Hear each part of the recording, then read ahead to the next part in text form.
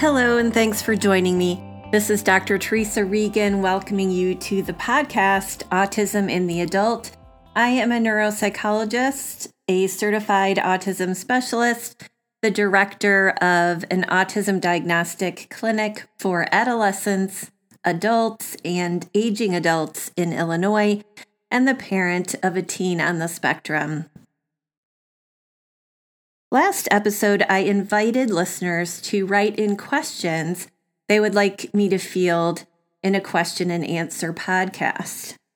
So what I've done is that I have gone through and tried to group some of the questions into related categories. And I won't get to all of the questions in this episode, but I am going to focus on several questions today that have to do with autism and the physical body. So we're going to review things like genetics, neuroanatomy, and the physical brain in autism. We're also going to talk about things like nutrition and diet and other physical aspects, things that may impact the individual on the spectrum. Let's take the topic of genetics first. A recent article about the genetics of autism found that at least 80% of the likelihood that someone will have autism neurology is driven by the genetic code. And it's the code that impacts the development of the neurology within that individual. So the neurology includes, of course, the brain and its nuclei and its pathways. Genetics includes code parts that are inherited. That is, there are some families with autism characteristics across multiple family members. Some members may not have any characteristics.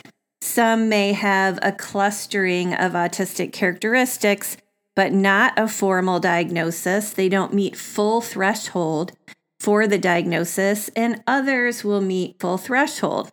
So for some people who are diagnosed with autism, they can see characteristics, qualities of this neurology in various family members. Genetics also includes possible alterations in the code during development. So it can also mean that the genetics were not inherited, but that there were some unexpected alterations of the code as the brain and the nervous system were developing that brings forth this autistic neurology.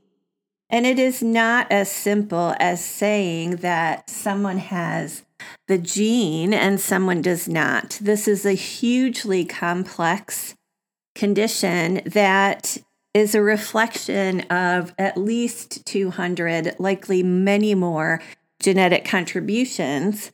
So that can be part of why we see autism on a spectrum, that a certain clustering of genetics may produce certain characteristics while another clustering may produce others. We just don't know. We're not at the point where we have all of that nailed down, but what we do know is that genetics plays a role in the development of the nervous system and specifically in the development of the neurology associated with autism. Also, autism may co-occur with other physical conditions that are related to genetics. They're related to development as guided by the genetic code. So, for example, some individuals have a difference in the way their heart was formed, or the kidneys, or their palate, like a cleft palate. Also, in some children who have childhood cancers, there's some association with a genetic difference, that something in the code has been different and is related to the triggering of this cancer. What that can mean is that for people with a heart difference, for example, that is congenital, this is something that happened during development. It has been there since birth. there can be an increased presence of also atypical neurology, that these things that have developed around the same time or secondary to similar parts of the genetic code can co-occur. So research shows, for example, that about 30% of individuals with some developmental heart conditions are also on the autism spectrum, because various organ systems can be impacted by the code during development.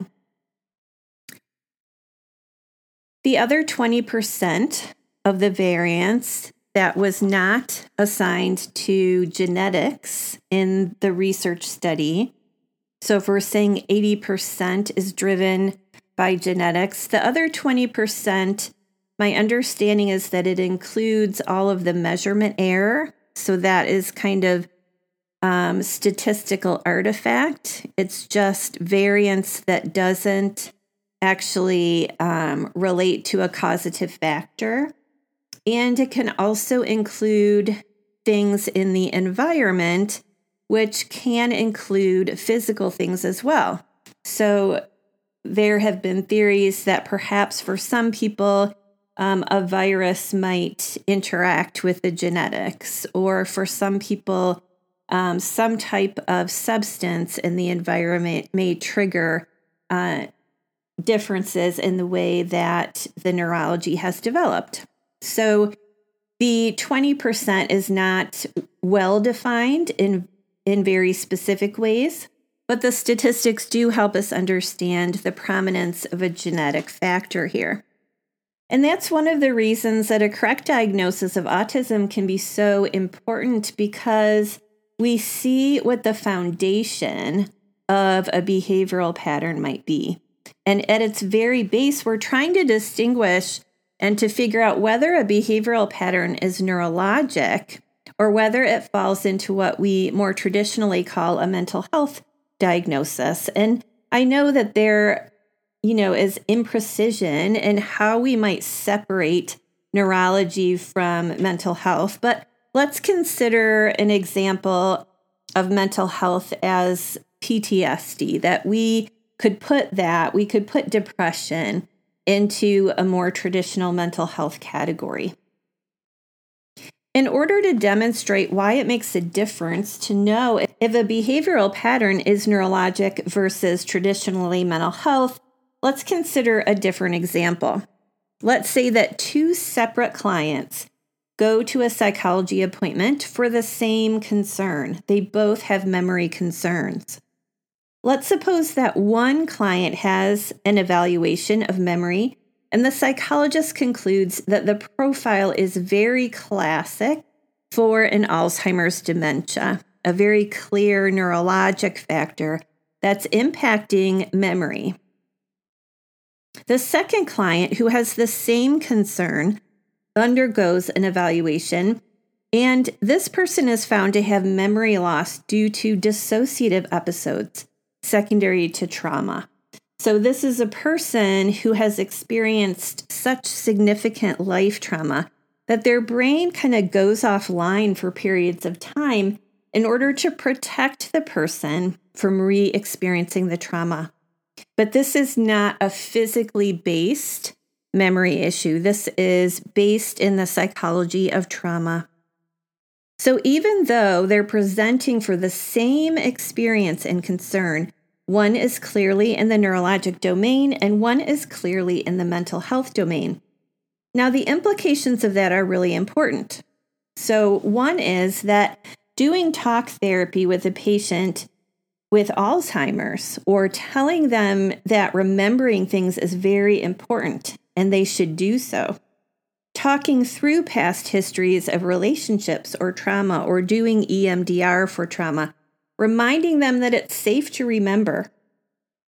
These aren't going to be effective as far as improving that person's memory. But these approaches, as part of psychotherapy for the person who does have dissociative episodes secondary to trauma, these might really be effective. So it helps us understand what's likely to be effective and choose something that's likely to be helpful rather than something that's really not going to change the symptoms because we're not going to change that neurologic base. Now, one individual asked me to highlight in a bit more detail what parts of the brain are involved in autism. And first, I'll state that there's really nobody that can outline everything about the neurology of autism at this point. There are just so many things to understand from genetics, cellular mechanics, biochemistry, physiological issues. There's lots of nuclei and pathways in the brain. And even in the area of genetics, as I said, there are hundreds of possible genes involved. And the genetics in one individual, the neurology of one individual, the biochemistry of one individual, is likely to be somewhat different than that in another individual. However, in broad strokes, a lot of the characteristics have to do with the nuclei and the pathways in the center of the brain, and this area is called the subcortical area of the brain. Sub meaning under, and cortex meaning the outer layer. In addition to the center of the brain, the frontal lobes are also densely connected to the subcortical pathways, and these areas are also involved with things that are seen on the autism spectrum. Now, this is extremely simplistic, but it is a place to start in understanding that the subcortical nuclei and pathways and the dense connections to the front of the brain, the functions that are impacted by these areas include things like executive function, which everyone on the spectrum will have some difficulty with, the ability to start, maintain, and complete behaviors, whether that's talking, chores, tasks, the ability to switch gears, to handle interruptions, to deal with change, the ability to show flexibility, to think abstractly as opposed to categorically or literally. The whole issue of repetition is very key in this part of the brain. Repetition of speech, movements, rituals, behavior patterns. These subcortical areas are really involved in that kind of repetition. Motor coordination, sequencing, there's a lot that goes on in the subcortical nuclei with that. Attention to detail versus seeing the big picture, knowing what is most and least important, etc. So there are a lot of the behavioral features seen in the autism neurology that are features having to do with those pathways and those nuclei. Now, other characteristics of the autism spectrum likely have to do with interplays between the cortex, the outside of the brain, and the subcortical areas, the inside. Things like social communication, relationships, sensory processing. So really, when we're talking about the neurology of autism, in broad strokes, it has a lot to do with the dense connections in the middle of the brain and the front of the brain, as well as interplay between more complex areas of the cortex. Now that genetics and neurology are being understood at a much deeper level, there is a field called behavioral genetics, and it's really interesting. And I was able to take genetics in my undergrad, and then I took behavioral genetics through an online course at University of Minnesota that was also very interesting. This was a free online course and really gave me a nice flavor of the types of research that is evolving in this area. I've also gotten to read multiple articles, and I've seen patients with various genetic differences. And one thing that we're seeing is that patients who had a genetic profile done 10 years ago and they didn't find anything different or unexpected, those same patients are going back to have the genetic code redone, and they're seeing these smaller kinds of micro deletions, micro additions, So at a much smaller scale, a more detailed scale, we're able to see some differences in the genetic code. Now, the genotype, if you hear that term, is the code itself, and the phenotype is the expression of the code. So the phenotype could be eye color or height or hair color. And sometimes we talk about phenotype as relates to autism. So there are behavioral phenotypes of various genetic conditions or states or combinations of code. So that's basically a complex way of saying that this code does impact this expression of behavior in an individual. Sometimes for someone who does not meet full criteria for autism, but they have characteristics, someone might refer to that as the broader autistic phenotype. That just means that there are these expressions there of neurology that are important to understand, but the person doesn't meet full criteria for a diagnosis. So that's the broader autistic phenotype.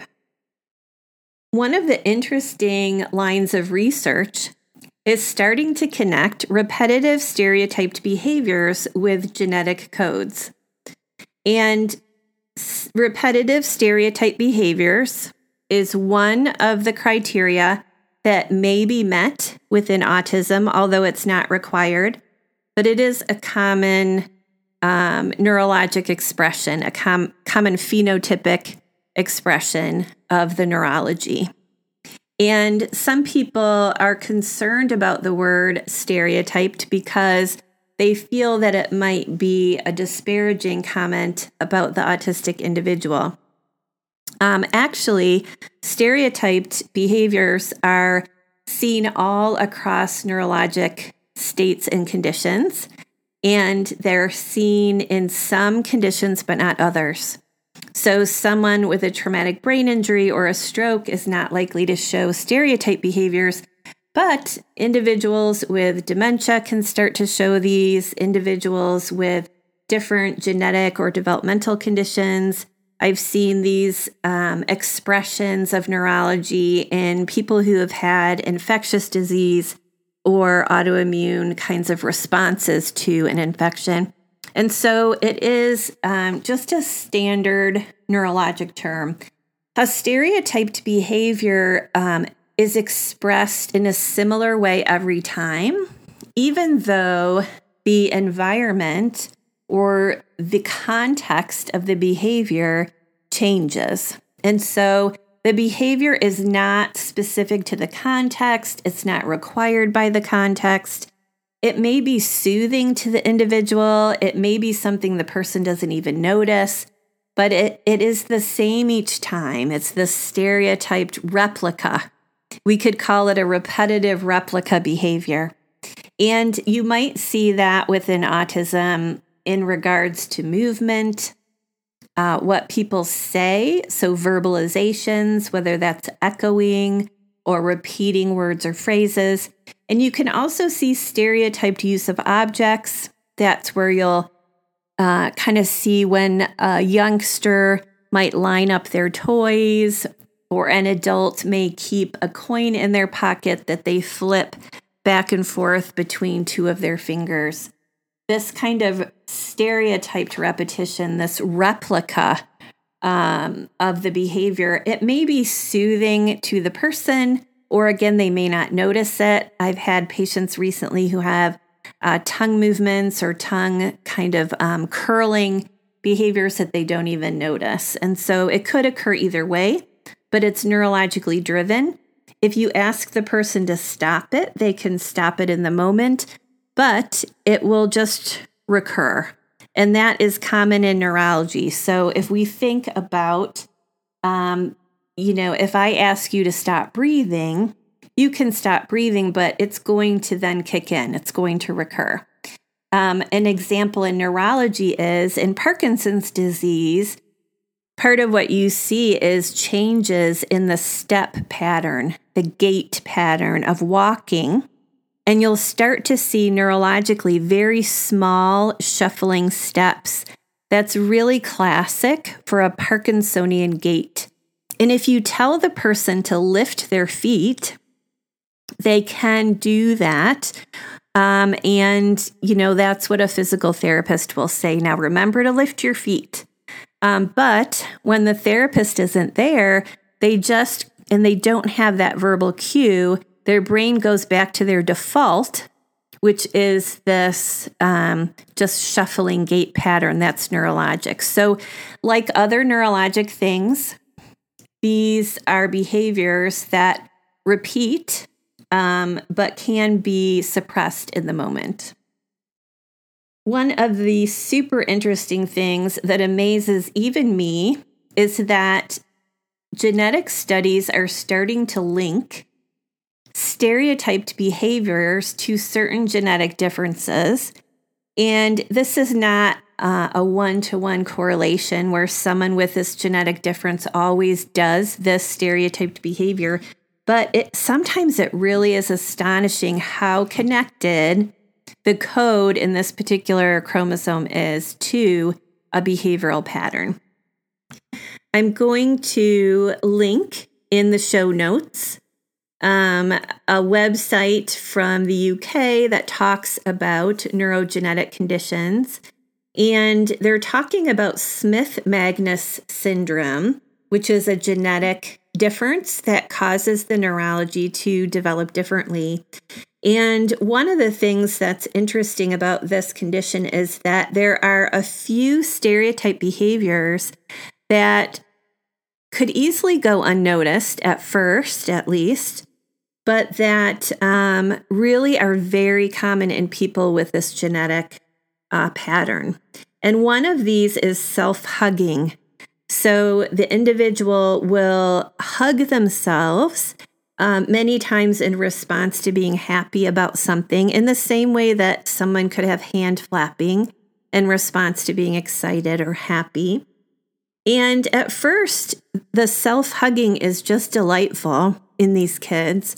But, as they grow older, and as this behavior is repeated without specific context, it starts to look really unusual. And indeed, it is a repetitive stereotype behavior that is related to the genetic code. The other stereotype that's very common within this genetic pattern is called lick and flip. And this happens when the individual licks their hand or their fingers and then uses it to rapidly turn pages in a book. Lick and flip stereotype.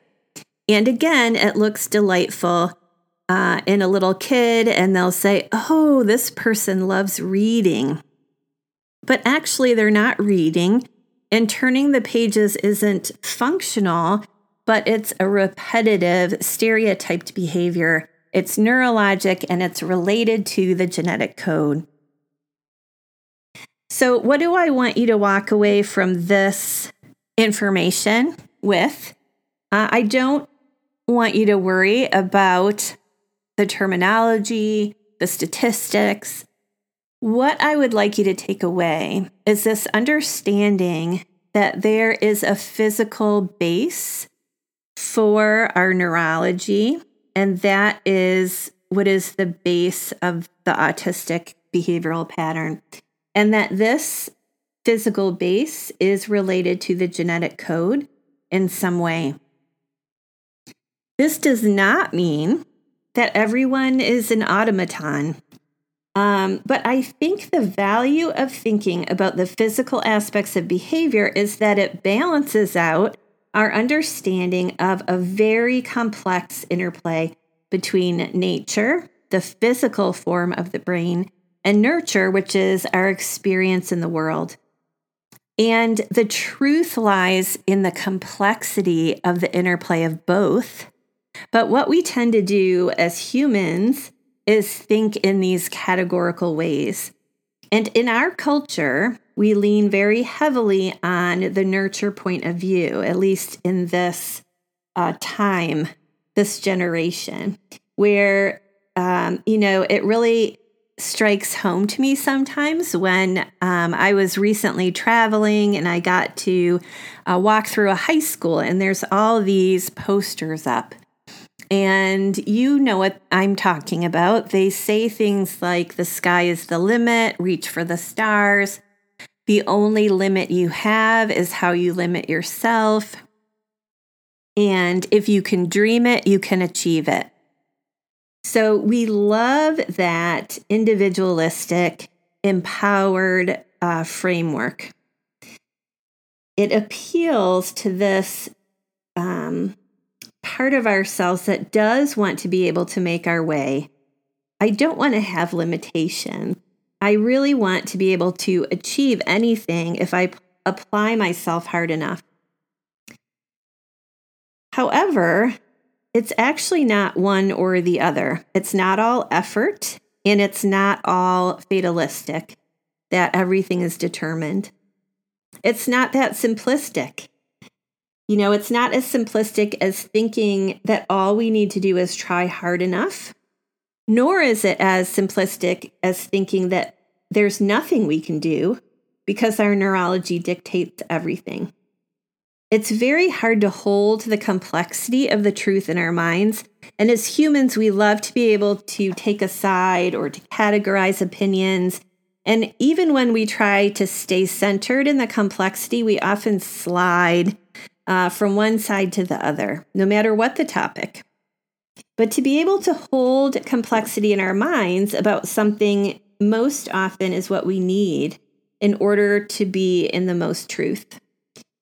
We should feel empowered to work hard because we can influence the outcome of our lives. But we should also feel grounded in the fact that there are going to be things that we just can't change. And someone pointing out that we have limitations, that's not a criticism. We all have set limitations as a function of being human. And my limitations are not the same as yours and vice versa. But we can't be 10 feet tall if we try hard enough. And the person who's blind cannot see if they try hard enough. And the person who wants to live to be 400 isn't going to be able to achieve that with just good attitude and high effort or commitment. So this brings me to another topic mentioned in the Q&A emails, which is the topic of whether autism is all good. That is autism a wonderful reflection of diversity that should always be celebrated? Or is autism all bad? The diagnosis is stigmatizing and limiting, and it's something to hide or be ashamed of, and it represents something that must be fixed. I think it's really easy to find people on each side of this topic. But again, the truth is in the complexity. And I want to invite you to dive back into complexity and be able to live there. Every individual, whether they're on the spectrum or not, has great, deep, inherent value as a person. Being on the spectrum or neurotypical does not change any of that. Every person, whether on the spectrum or not, has gifts and strengths and can bless people around them. Every individual, whether on the spectrum or not, has limitations, challenges, and struggles. And we need to allow there to be gift and challenge in every autistic individual, rather than needing it to be all good or trying to convince people that it's all bad. One of the blessings of knowing that there's autism neurology is just understanding the context for this person's strengths and challenges, and being able to tap into our understanding of that, and also a direction that might be most helpful when things are a challenge. I'm going to switch gears just a moment to a few other physical questions I received about the spectrum, and then we're going to close up and we'll talk about next episode. So one of the questions I was asked is about medication.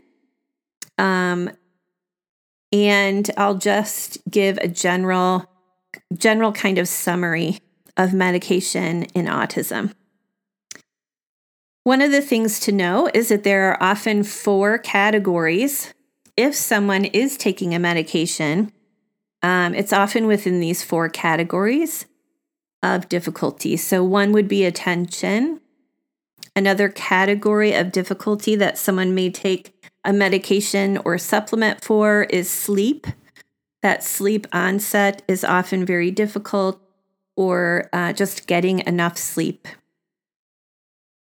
Another category is anxiety, which is often very prevalent on the spectrum, and also depression that goes along with some of life experiences. And the 4th category has to do with agitation, irritability, or explosiveness.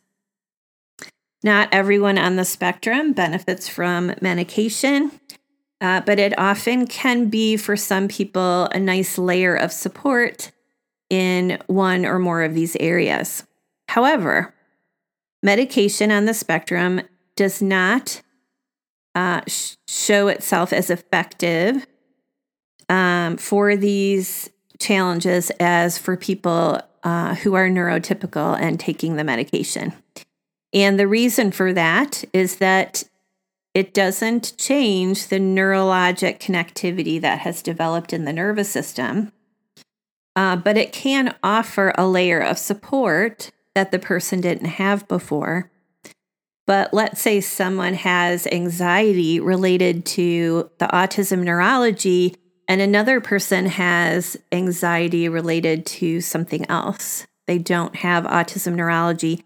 Medication's likely to work better for that second person. The reason that's important to know is just that sometimes people are determined to go on a quest to find this really effective combination of medications that will make things a lot easier. And that's not the typical outcome that you'll have. Now, the medications that are used for autism, a lot of times that's not going to change just because you have a diagnosis. And the reason for that is that, it's symptom-based. So the medications would be prescribed based on your symptoms, not based on your diagnosis. But the expected outcome is different if you know that you have autistic neurology. And there are sometimes side effects that can be more common on the spectrum. So if you're taking attention medication, you may have increased anxiety or some repetitive movements or tics at a higher rate than someone else. Another question was about whether marijuana improves social function or other aspects of functioning for the autistic individual. My experience and my understanding from the literature and what I've seen with patients and clients is that whether someone's taking CBD oil or smoking marijuana, I just find people responding differently. So I have clients that tell me it's extremely helpful, and I have clients that tell me it's actually very upsetting and they don't care for it at all. And I have clients feel like it really just doesn't do anything for them. So that ends up being kind of an individualized thing that you would discuss with your medical team and your physicians. There are studies looking at compounds from other substances just to see if they can be used to help even out the anxiety or to help with social interaction. Those are really just in very experimental stages, sometimes not even with humans. And so I don't know what the outcome will be. But everyone's hoping that over time, as we understand the neurology better, we can have some more things to help people who are struggling with some of those characteristics or seasons of life. And the final physical question that I was asked has to do with autism and diet. And there is a particular diet out there, the gluten-free and casein-free. Casein is a milk protein. If you've heard of lactose, that's actually a milk sugar.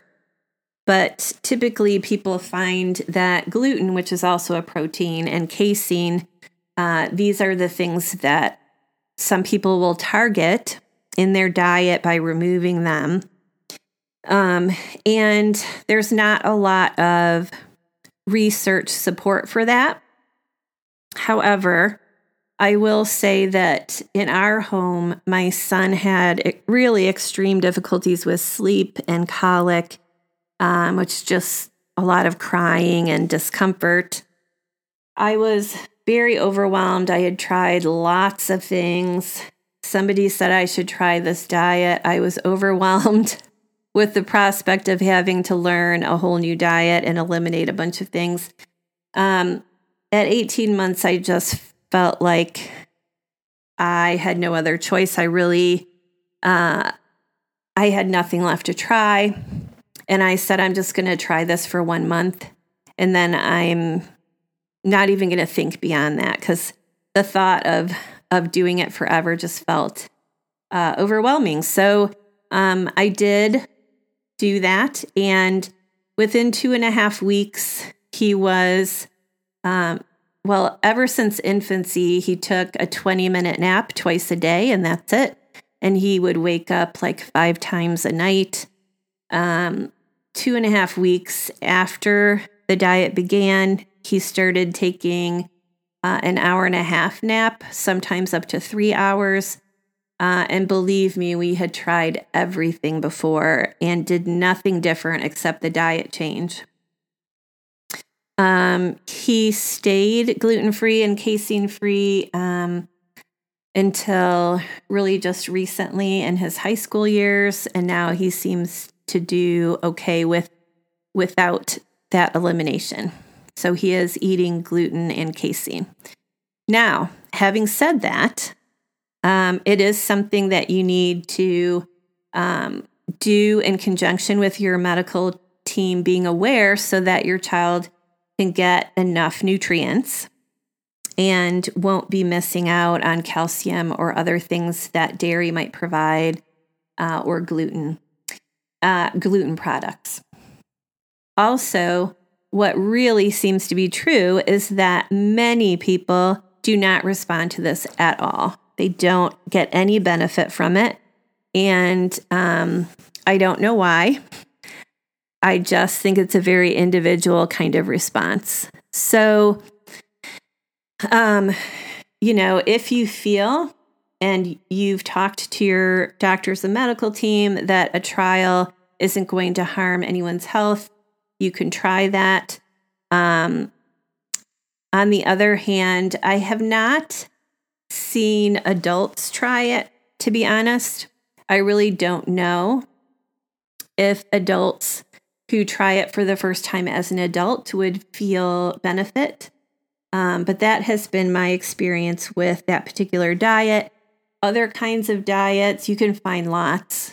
A lot of them are kind of focusing on being healthy. So people will take out things like artificial colors or flavors. There are other kinds of diets. There's just too many to list off. Other approaches really talk about decreasing sugar, getting good protein. So that's a whole broad journey that you can take if you desire. And I know some people who've really benefited from that, and I know other people who've tried really, really hard and just haven't found what might help them feel a little bit better. So I want to say thank you for the question and answer emails you sent to adultandgeriatricautism@gmail.com. And thank you for giving me these ideas for a session here about autism and the physical body, the physical condition. Next episode, I'll be formulating some other themes about emails I received. For example, I received some questions about parenting, some questions about autism in the workplace, and more. I'll see you then.